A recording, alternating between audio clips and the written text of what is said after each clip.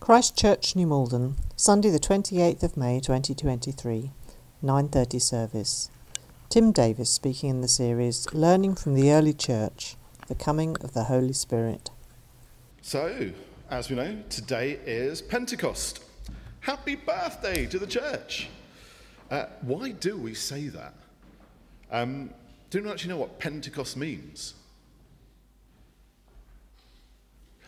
I was kind of thinking that when I was writing this talk yesterday, going, actually, what does Pentecost mean? It's quite obvious. You imagine Pent means sort of penti, 5, 50, within the sort of Greek, I'm not sure. But I was on the right lines. Pentecost means 50th, because it's the 50th day after Easter Sunday. And it celebrates the birth of the church by the Holy Spirit. It's the climax, the liturgical year, because finally we get to tell the whole story of God's redemption of his creation. It's not because, the description of the coming of the Holy Spirit in the passage we heard reminds us of maybe like birthday cake candles on the disciples' heads. It's not that. That's why we call it the birth of the church.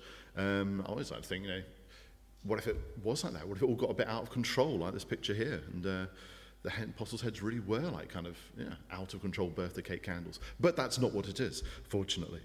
No, it's called the church's birthday because Pentecost is when the apostles went out among the people and began spreading Jesus' message, thus establishing the beginning of the church. In this series we're looking at now, learning from the early church, it's this moment when the promised Holy Spirit arrives that I think we see the change it made to the apostles. And we see firsthand how God's Spirit worked through them and through the fellowship, power, witness, and prayer of the early church, empowering them in ways they didn't know they could. 10 days earlier, Jesus had promised his disciples that they would receive power through the Holy Spirit, and it would enable them to share the good news of Jesus' life, death, and resurrection throughout the world. Awesome. He then promptly left them. Wait, not so awesome. Confused, scared, alone. The apostles are just gathered together in this one place, wondering what's going to be happening next, praying about it, and then something incredible happens. We hear this account that we had read to us just now of a sound like a blowing wind, and this scene of what appears to be tongues of fire resting on each person's head. And suddenly they're all speaking in different tongues, all enabled by the power of the Holy Spirit. It's quite an incredible image. And at that moment, they change. Something changes within the apostles. Instead of focusing inwards, protecting themselves, trying to be a close-knit group, fearful of outsiders, they turn and move in an outwards direction. The commotion coming from inside the place they were staying draws people towards them. And by now, you can imagine some of the people inside are starting to spill outside. And everyone wonders, what's been going on in there? Are they having some sort of like mad party or something? And then Peter gets up to speak. Deliberately left the reading at that moment for a kind of dramatic pause. Just to add dramatic effect, I'm going to come down here.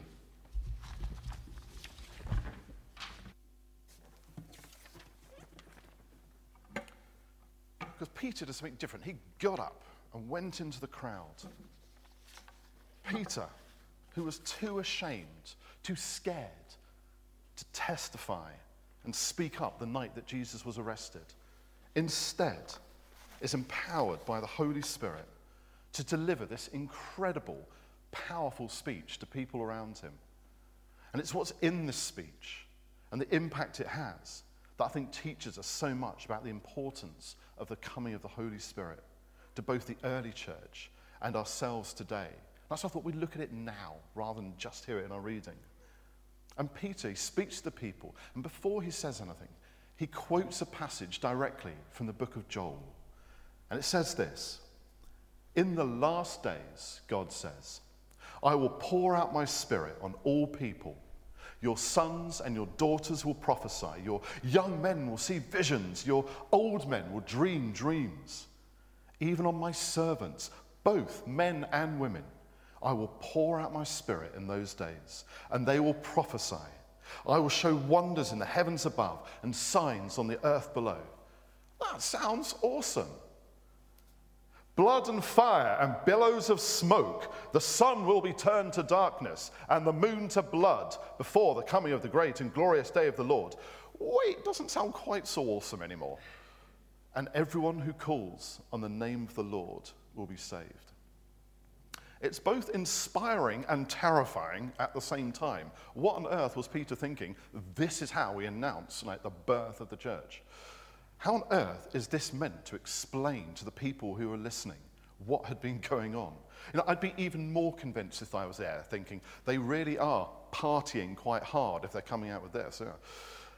It's this strong, apocalyptic almost language, but it's necessary to understand the significance of what is a new creation at Pentecost.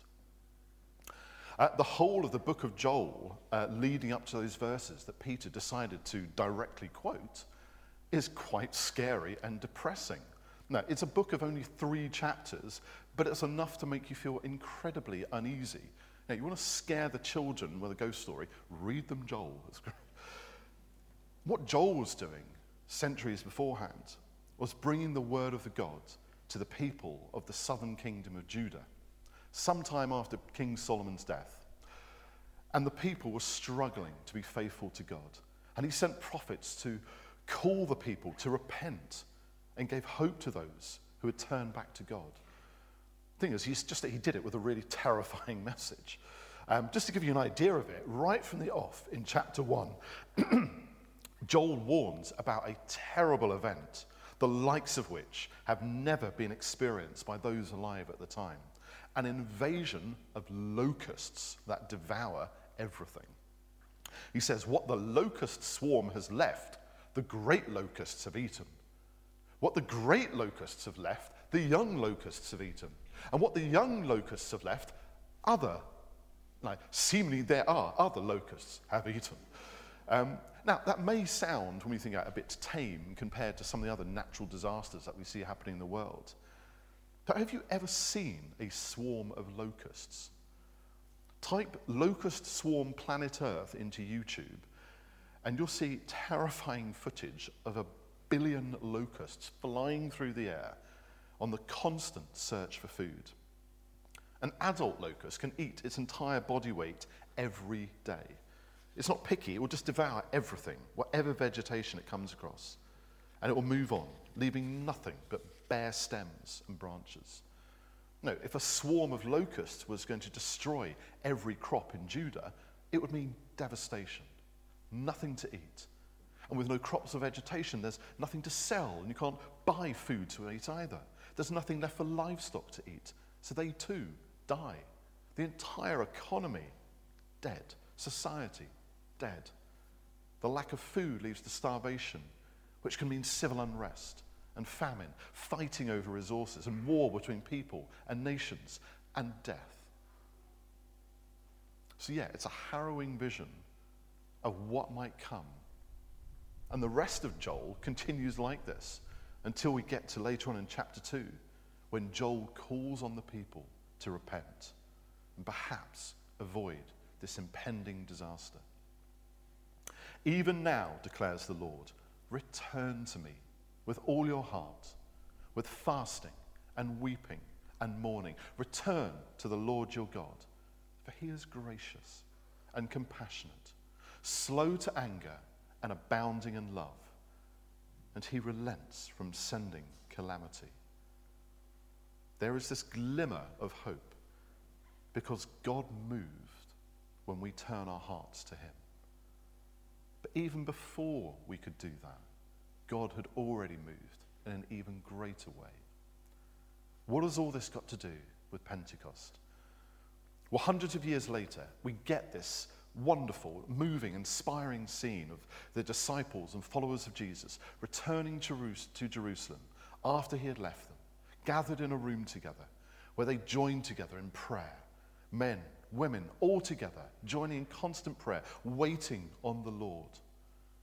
They'd experienced sorrow at Jesus' death, joy and wonder at his resurrection, and then sorrow and confusion again after he had left them. But he had left them with a glimmer of hope, a promise that he would always be with them and send them a helper. When the promised Holy Spirit came, Peter was moved, compelled, it seems, to speak to everyone he could, and with a sense of urgency share the good news of God's redemption of mankind. For he knew the next stage in God's plan of salvation was coming now. He proceeds to tell the people there all about the story of Jesus' life, death, and resurrection, of how he died for our sins. And the response, the impact it has, is incredible. The passages in Acts go on to say this: when the people heard this, they were cut to the heart and said to Peter and the other apostles, "Brothers, what should we do?" Peter replied, "Repent and be baptized, every one of you, in the name of Jesus Christ, for the forgiveness of your sins, and you will receive the gift of the Holy Spirit." The promise is for you and your children, and for all who are far off, for all whom the Lord our God will call. With many other words, he warned them, and he pleaded with them, "Save yourselves from this corrupt generation." Those who accepted his message were baptized, and about 3,000 were added to their number that day. 3,000 people were baptized. But most importantly, 3,000 people repented of their sins. That's one of the most important things about Pentecost that we seem to overlook a lot of the time. We get caught up in this wonderful spiritual phenomenon happening. But the Holy Spirit isn't just some warm, fuzzy feeling. It's something that convicts us. It's God saying, "I know what's on your heart, and I know you need forgiveness." If we want to be effective witnesses for God, just as Peter was, then we need to be like those same people hearing the message for the first time and get ourselves right with God, seeking his forgiveness before we can be effective for him. The Holy Spirit is what we describe as the third person of the Trinity, equal in majesty and power to the Father and the Son, God, Jesus. And the Spirit is the means of love between the Father, the Son, and us on earth. And Jesus sends us the Spirit to remind us of what he taught us whilst on earth. Moved by the Holy Spirit, we can change the face of this earth. When we ask for the Holy Spirit, we receive the gifts of the Spirit, of wisdom, understanding, right judgment, of courage, knowledge, reverence, and fear of the Lord, which work in us to produce the fruit of the Spirit: love, joy, peace, patience, kindness. Can anyone finish this off for me? Awesome. We do learn stuff here. For those who weren't here, that was goodness, faithfulness, gentleness, and self-control. We looked at this last year. I'm glad it's remembered. But once we're forgiven our sins and committed to God's service, then we too can be transformed, like those fearful apostles, into courageous witnesses for God. They received the gift to preach the gospel in all languages, and on that day, 3,000 people were baptized and converted. From those humble beginnings, the Church of Christ spread to every land, which is why we consider the Pentecost to be the birthday of the church. And ever since, the Holy Spirit has guided and strengthened the church, and still continues to do so today. It's about repentance, but it's also about mission. That fiery spirit that filled Peter was the same one that had rested on Jesus at his baptism.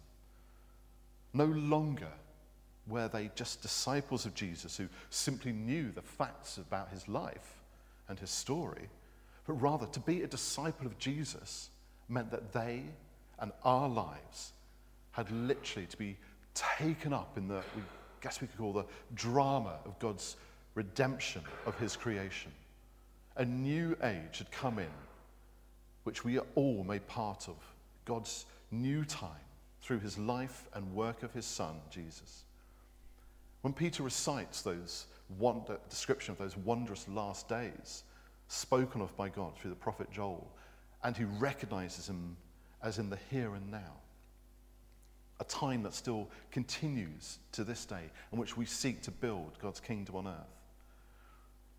At Pentecost, it's as if God created this new language. But it's a language that is more than words. It's instead a community whose memory of its Savior, Jesus, creates this miracle of being a people whose very differences contribute to its unity. Each and every one of us. And we call this new creation church. And it's a call for each and every one of us. We don't change the world by going to church. We change the world by being church. The mighty rushing wind that gave birth to the church created a new nation, one that wasn't going to be limited by the constraints of the past, because salvation cannot be limited. Salvation is God's creation of a new society, a new church that invites us, each person, to become part of a time that nations cannot provide. Nothing can limit the love of God and his salvation. His Spirit, his gift to the church, is given to all. I think we can say the Holy Spirit is very much alive and active in our world today. The Spirit changes the world, bringing a new life into the world, and gives many the gifts of prophecy and healing and prayer and teaching and many other forms of ministry. It reminds the church, all of us, of her mission, calling people into service and sending them the necessary gifts to carry it out. And the Spirit will work in each one of our lives too. It makes us receptive to God, teaching us to pray, and helps us to be there for others. St. Augustine described the Holy Spirit as the quiet guest of our soul. And so in order to often make sense of God's presence, it requires us to spend time in stillness and quiet in our busy lives. The more receptive we are to God's Spirit in us, the more he comes to be the master of our life. And so that's what we're going to do now. We're going to spend a bit of time just in prayer, praying for God's Holy Spirit to come and fill our lives. And we're going to do it slightly differently, because we do things differently on Pentecost Sunday. And so if you're able to, I'd like you to invite you just to stand. And we're just going to spend a short time praying in the Spirit, and particularly praying for those features of the Spirit that we'll be thinking about over the next 4 weeks. So let's stand. And we'll pray and ask God